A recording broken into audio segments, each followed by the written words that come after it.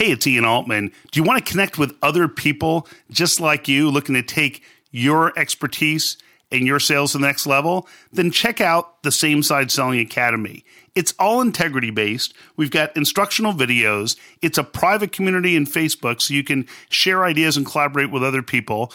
Twice a month, I'll do a Facebook Live addressing specific questions so you can hear the actual language that I believe will help you drive success. And then we'll have extraordinary guests on a regular basis as well to add additional value. The charter and founding members get a deal and a half, really just appreciating you for asking the questions, suggesting that I offer this stuff, and almost apologetically because it took me so darn long to launch it. So we hope to see you there at the Same Side Selling Academy. Just visit samesidesellingacademy.com or ianaltman.com, and you'll see it all there. Hey, it's Ian Altman. On this episode, I'm speaking with Phil Jones. Now, Phil's a guy who's had an amazing career being initially a top-performing sales guy both in retail and in real estate. And then the man's trained over 2 million people around the world in, I believe it's over 50 countries, on integrity-based selling. And so we're going to talk about the mistakes that drive people and drive customers away from you, the mindset traps that can make it so that your relationship with your client is adversarial. And we're going to speak specifically about some of the concepts in his latest best-selling book, Exactly What to Say, The Magic Words for Influence and Impact. I'm telling you, he's a great guy. You're going to learn a ton from Phil Jones. Phil Jones, welcome to the show. Well, thanks for having me here, Ian. It's a delight. Well, I don't know if it's a delight, but but you're here, so now you're kind of locked in and committed, right? Well, that's it. So I may as well enjoy it, right? Exactly. So, Phil, you're a guy who is well known for having expertise not only in sales, but specifically the word choices that people make in sales situations. And before we dive into the masterful content that you have in your latest book, Exactly What to Say, let's talk a little bit about the mistakes and pitfalls that people fall into when they're trying to grow their business today. Wow. I mean, if we're going to talk mistakes and pitfalls, I mean, I wonder how long we have for this interview. We may have to extend this interview to several hours, but let's start with the biggest one. I think some of the biggest mistakes that we bump into more than anything is mindset issues, particularly in the world of sales or business growth, is that people are going in thinking, well, really, what's in this for me? And going in looking to try and get a result for themselves rather than think about who they're meeting, what they're about, what the problems are that they could solve, and going on an exploratory mission. Instead, what they're often thinking is, I hope I win this deal. And even that thought of, I hope I win this deal, is something that I think can be smelt a mile off by a consumer, can be, any business that is bumping into these kind of people is probably not going to get the outcome they're looking for from those meetings. And the biggest mistake that I see is people relying on their experience. So they fail to prepare. They just don't put the right thought into a conversation, a meeting, a discussion prior to the event, and try and rely on their individual brilliance when they get there. Yeah, and I'm curious your thoughts on this. I think that when people have that mindset that says, well, I hope I win this account, they almost come across with a sense of desperation. Absolutely. And that can't make the buyer feel confident. It's the opposite. What it actually does, it sets off the salesperson alarm. The buyer's guard goes up to a huge degree, and they realize that this isn't about two people trying to achieve a similar or a common goal. It's about somebody there under the desperation of achieving a one-sided result. Yeah, and my guess is that then once we get to that point where now you're thinking, man, I hope I win this deal. If it turns out that it's not a good fit, then all of a sudden they're faced with this terrible feeling of rejection. So how does that play into this? Rejection is something I hear about that sales professionals or people that need to part a decision from anybody at any point is fearful of more than anything else heading into a conversation. And it comes down to people taking things far too seriously. And personally, what they're often thinking on that fear of rejection thing is that the rejection is a personal rejection towards them as an individual, as opposed to the outcome or the solution or the product that is being laid out. So I guess thoughts around rejection is that people need to distance themselves a touch from the outcome before understanding whether there's a genuine fit. And I tell a story often when I'm on stage that says that, well, we really need to be thinking about sales in a process. It's not do I win or do I lose. It really needs to be played out in a number of stages. And I talk about 9 of them. And the first one is obviously giving a good representation of yourself and your company. You can control that. And if that's the least that you do when you meet or speak to somebody for the very first time, you've at least succeeded to a point. And success isn't black and white, it's fundamentally grey. Second one is we want to get a position where there is some trust involved and some rapport built. But the third one is probably the biggest, that before any sale can take place, you have to create a genuine opportunity. And note I say create, not wait for, wish for, hope for, or pray for. There is something that you can do to be able to expose that the opportunity is there. But the most important point in that is genuine. And you know, I hear the thing that is often talked about in the world of sales, that they're a great salesperson because they can sell sand to the Arabs or ice to Eskimos or any of these phrases that get thrown around. And for me, they're the worst, because in today's marketplace, if what you do is you manage to get somebody to impart on a decision that fundamentally was the wrong thing for them, then they wake up the next day disappointed, and that disappointment does not serve business growth in a modern day marketplace. Yeah, it's funny. I often say that years ago, if you delivered something that your client didn't value, if you sold something and they didn't get the results they were looking for, they might tell a friend or two. Yeah. And today, they'll tell thousands of people they've never even met. Right. And so they'll take to social media and they'll trash you. And so that notion of selling, and this is an area you and I are in complete sync on, this notion of selling, whether the client needs it or not, whether you can deliver the results or not, is a thing of the past. Yeah. And people who are selling snake oil, you and I have talked about this, we're not big fans of those people. Hugely not fans. And, you know, in the medical industry, they say that prescription before diagnosis is malpractice. And I think that exact same thing echoes true in every other area of business life, is that we cannot be deciding in advance that somebody needs something before we've got under the skin and under the surface to find out if there really is a true benefit. And people talk about consultative selling like it's just one area of the sales process. In my mind, is everything in some way should require some level of consultation to be able to make sure that we're aligning the right thing to the right person at the right time. And it stops us from making the mistake to being the one thing that people are fearful of that salespeople is, which is pushy. Pushy is the thing that we definitely don't want to be, and that only comes about by making recommendations ahead of time, suggesting somebody needs something before we've got to the fact of whether they really could benefit from the thing. Yeah, I think that's a great message for people, that whole idea of, you know, treatment before diagnosis malpractice. I love it because that's exactly the scenario that people find themselves in. So we talk about this idea of different word choices, or you talk about this idea of different word choices, and specifically inside exactly what to say, you give 25 different examples of what people should say instead of what they might be saying otherwise. So if someone has that scarcity mindset, if they have that mindset that says, well, I hope I win this account, then when they initially meet with a client, what does it sound like today versus what exactly should they be saying instead? Can you give kind of a compare and contrast of what it might sound like versus maybe what would generate a better outcome? Let's run with a couple of simple examples.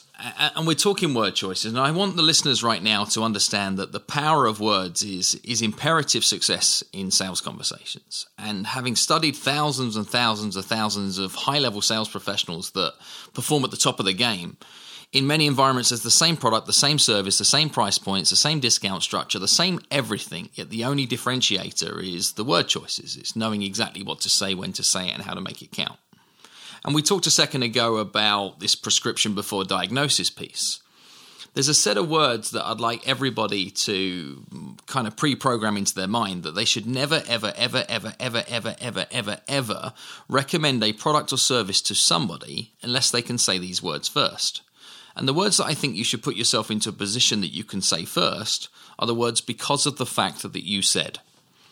Now, if you can get to a situation with your consumer where you can say, because of the fact that you said X, Y, and Z, it's for those reasons we'd recommend that we do A, B, C, then now all of a sudden you're aligning something to somebody else's needs. So we're on about going on almost a quest of questions to get to the heart of the issue before you're ever recommending something. The mistake that people make instead is, instead of finding stuff out to put themselves into a position where they can say, because of the fact that you said, we find ourselves saying things instead, like, what I think you need is. Now that is naturally going to bring the defense up in the other person. Or, I was thinking that this could be good for you. Well, of course you were thinking it could be good for me because you're going to get paid on it. So it's all about doing things for the right reasons. And it comes to exploring words. So let's just take a fundamental principle here from an overused word. An overused word in the world of business that I hear all the time is the word motivation.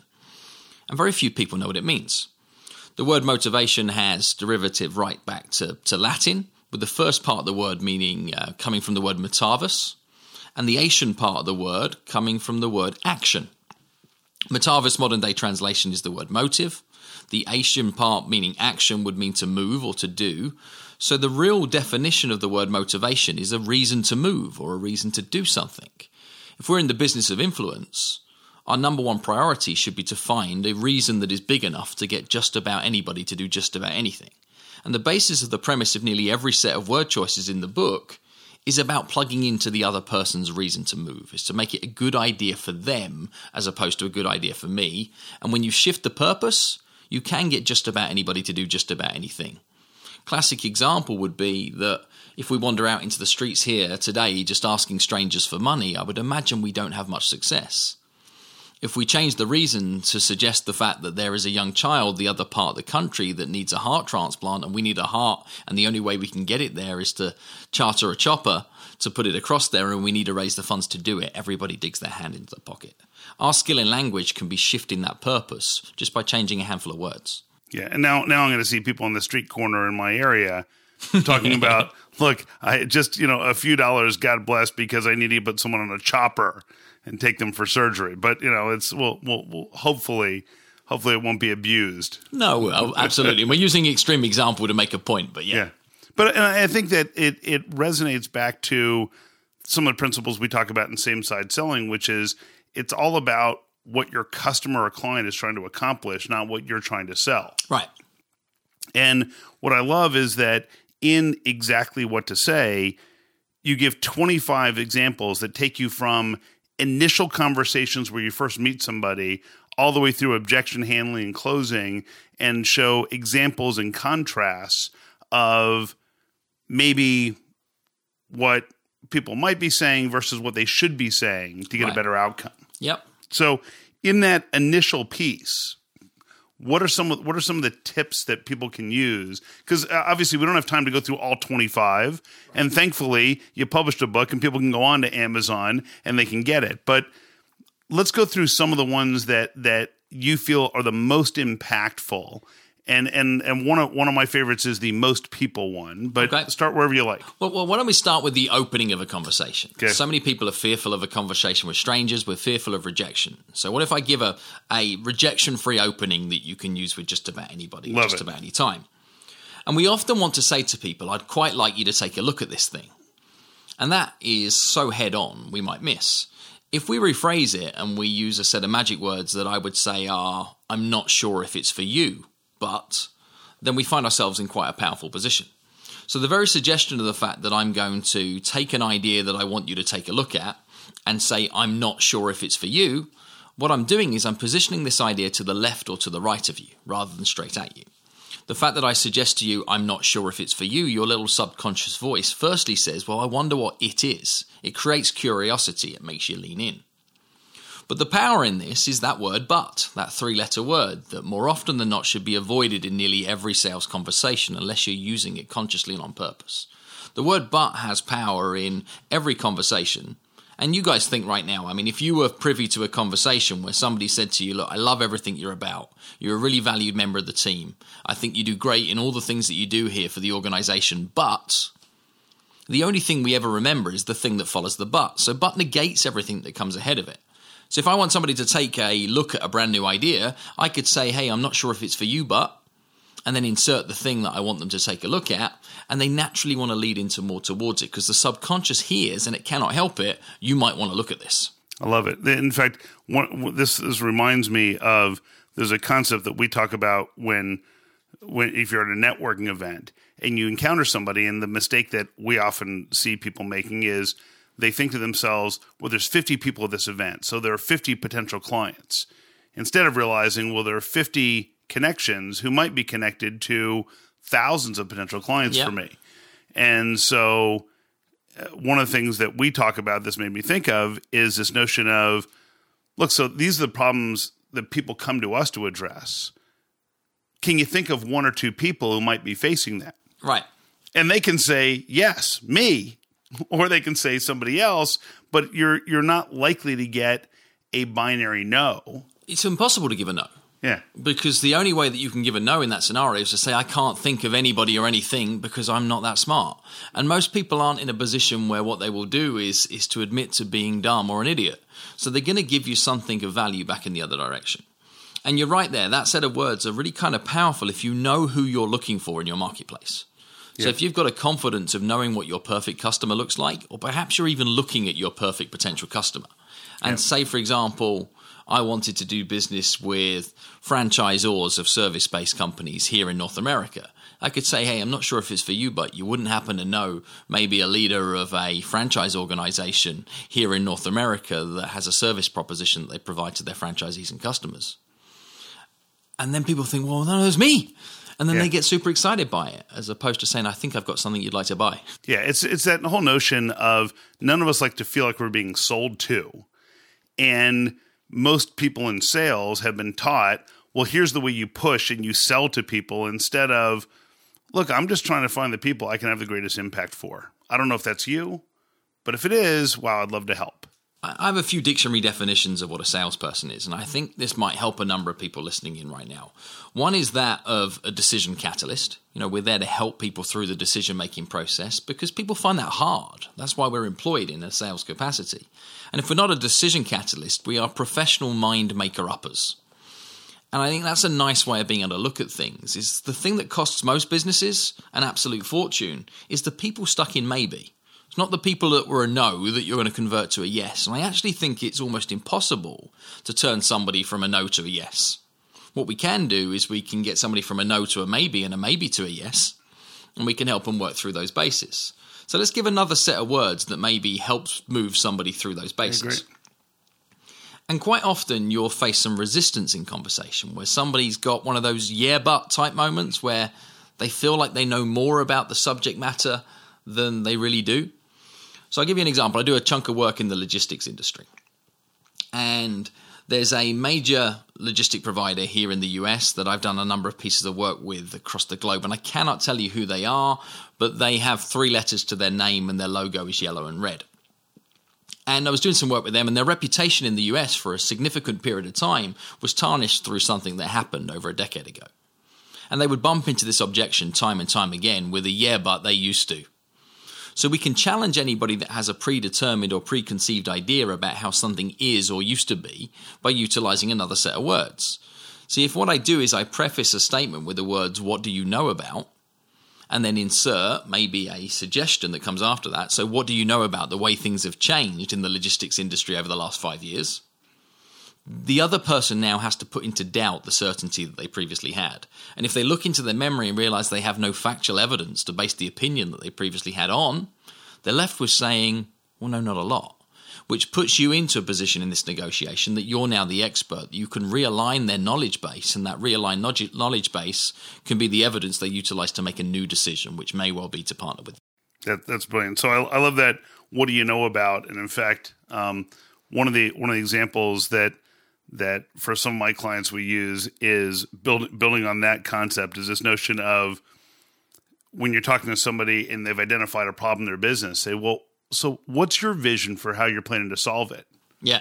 And invariably what happens is the person didn't have a vision of how they were going to solve it, but they're sure as heck going to make one up now. Right. And it's usually half-baked, and then it becomes obvious. And by the way, they might say, oh, here's my vision, and lay out a very detailed strategy that might lead you to the conclusion that you're not the best person to help them right now. Either way, we're just trying to get to the truth. Absolutely. And that's what we want to build our partnerships and our conversations on is the truth. And so many people fail to prepare their conversations in advance. Yet it beats me the number of conversations that professionals have as managers, as leaders, as sales professionals that are repetitive. They are somewhere near the same, yet in their computer system they have document after document after document that they'll copy and paste and change and alter a couple of key messages to be able to save the duplication. Why don't we do the same with our spoken word, is to say, well, I can lean on some word choices that I know that work for me, that I know that deliver, and then get so used to practicing and sharing them with others. Because surely the worst time to think about what you're going to say to somebody is in the moment that you're saying it. Yeah. Well, and I think that's an area where I've been so impressed, because you're able to take organizations who are talking to the same people about the same topics, and just by changing a few words, generate dramatically better results. And I will tell you that this, for those of you listening, if you haven't already, make sure that you get Exactly What to Say. Pick it up on Amazon. It's a book that you will read, and you'll probably keep it next to your bed, like I have, where you just come up with stuff and say, man, that's so clever. Because I get people asking me all the time, well, so what's the right way to say this or that? And what I love is that you're not giving people a word-for-word script, but instead you're giving them pieces and elements. So we talked about the idea of the opening. We talked about when you get a little bit of resistance. What else? What else? If we're going to pick one or two others, let's do a fun one, and then we'll do a fun one and a powerful one.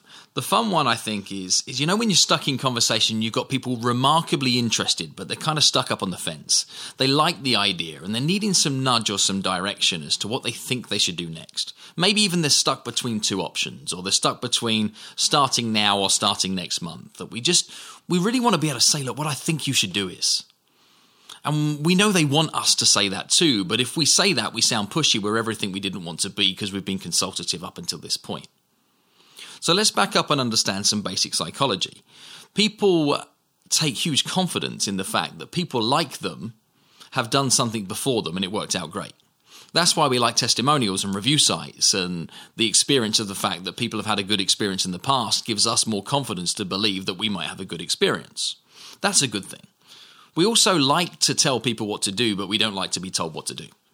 So let's add those two things together and see how we can utilize that psychology with two powerful word choices that have probably created more successful positive revenue for me and my clients than any other two sets of words.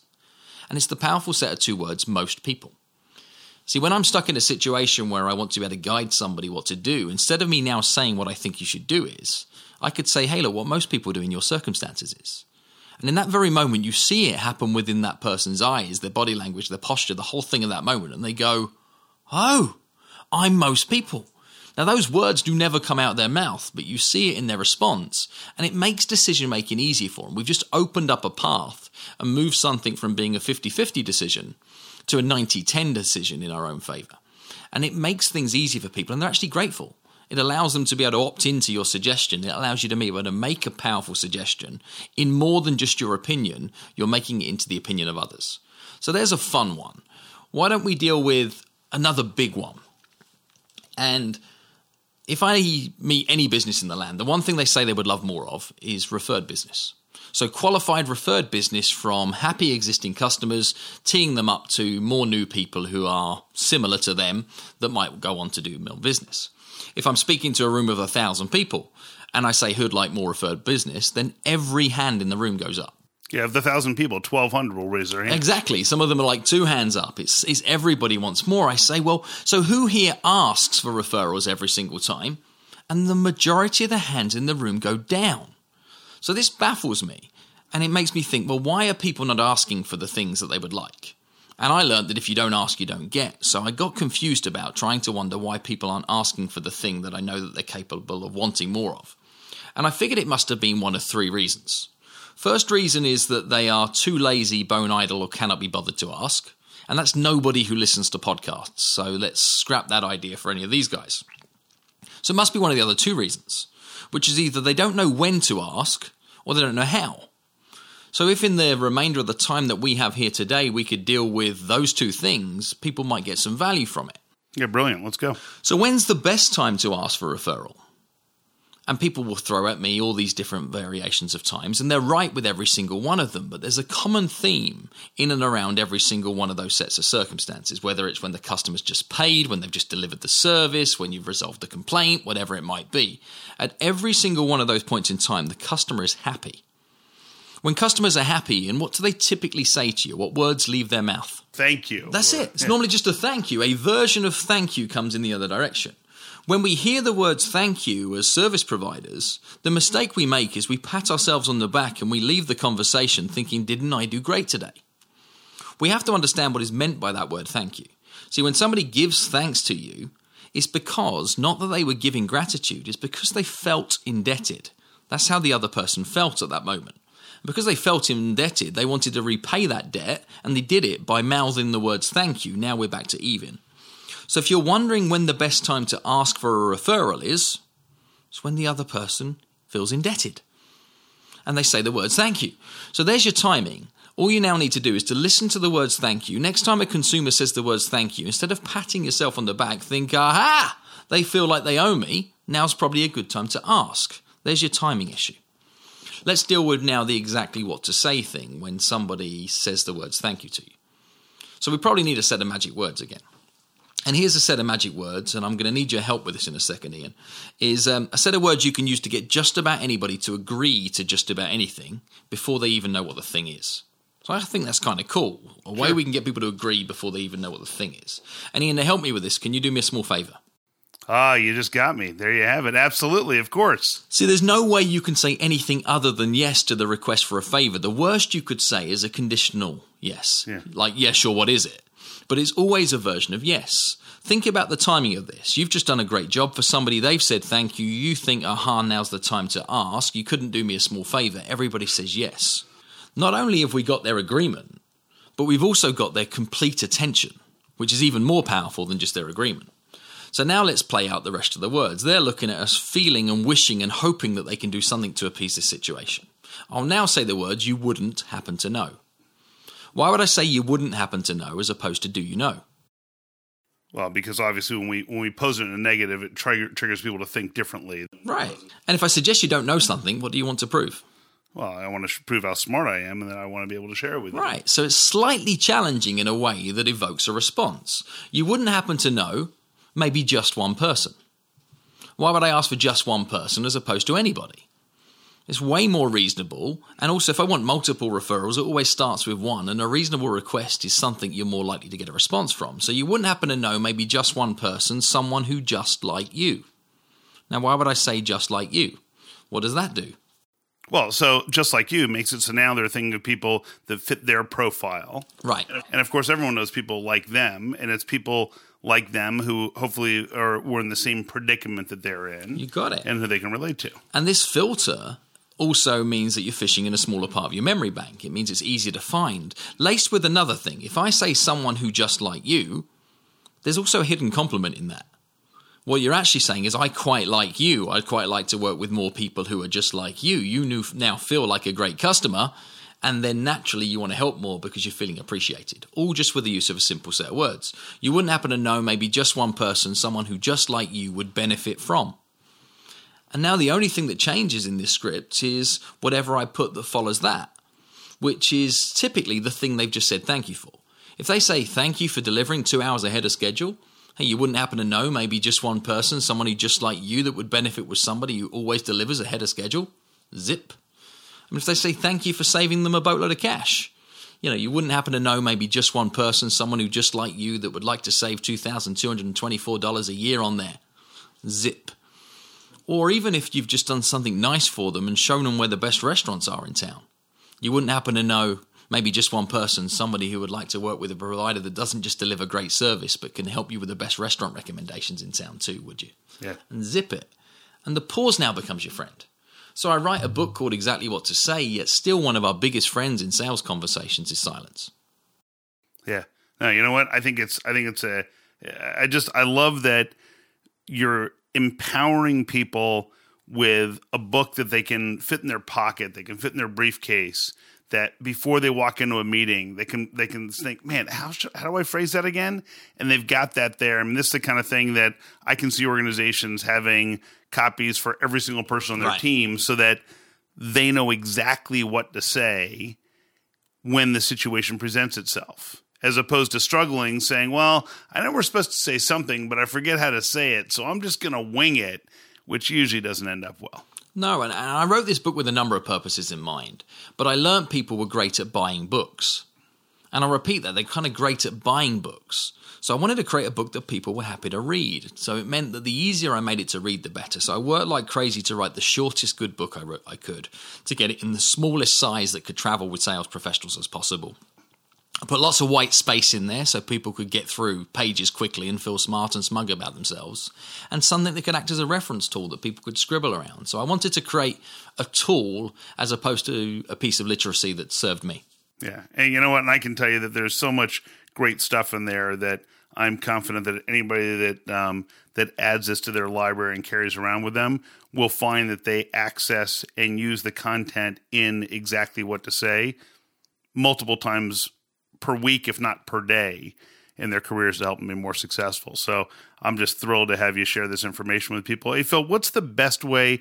Obviously, they can find the book on Amazon. What's the best way for people to learn more about you, the keynotes that you deliver, and where they can learn more about Phil Jones? Sure. And I think I'll say to everybody listening in right now is I love people who like my work. What I love more than that, though, is people who go and use something that they've picked up along the way, implement it, take action on it.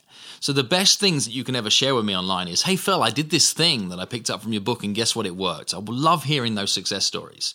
And the best place to find me on that is on Twitter, which is at Phil M. Jones UK.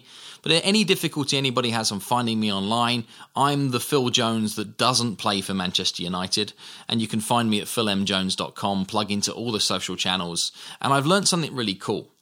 What I've learned is that questions lead to conversations. Conversations lead to relationships. Relationships create opportunities, and opportunities lead to sales. So please join the conversation. Please ask me some questions as you can. If you try using something and it doesn't work out, come find me online. I might be able to give you a bit of a steer. And one word of warning for everything and exactly what to say is there's nothing in that book that works with all of the people all of the time. This is just some stuff that works with more of the people more of the time. And the compound effect of something working with more of the people more of the time over a 12-month period of time can be the difference between a good year and a great year. Brilliant. Phil, thanks so much for joining me, man. Thank you for having me. There's just a ton of great information from Phil. Let me give you a quick 30-second recap of the key information I think you can take away and use right away. First, I would encourage you to pick up Phil's latest book, Exactly What to Sell. You can pick it up on Amazon. It was an instant bestseller, and there's a good reason why. It's a size book you can carry around in your pocket. It's a great reference tool. So remember, sales is not a win-lose scenario. We want to make sure that word choices matter.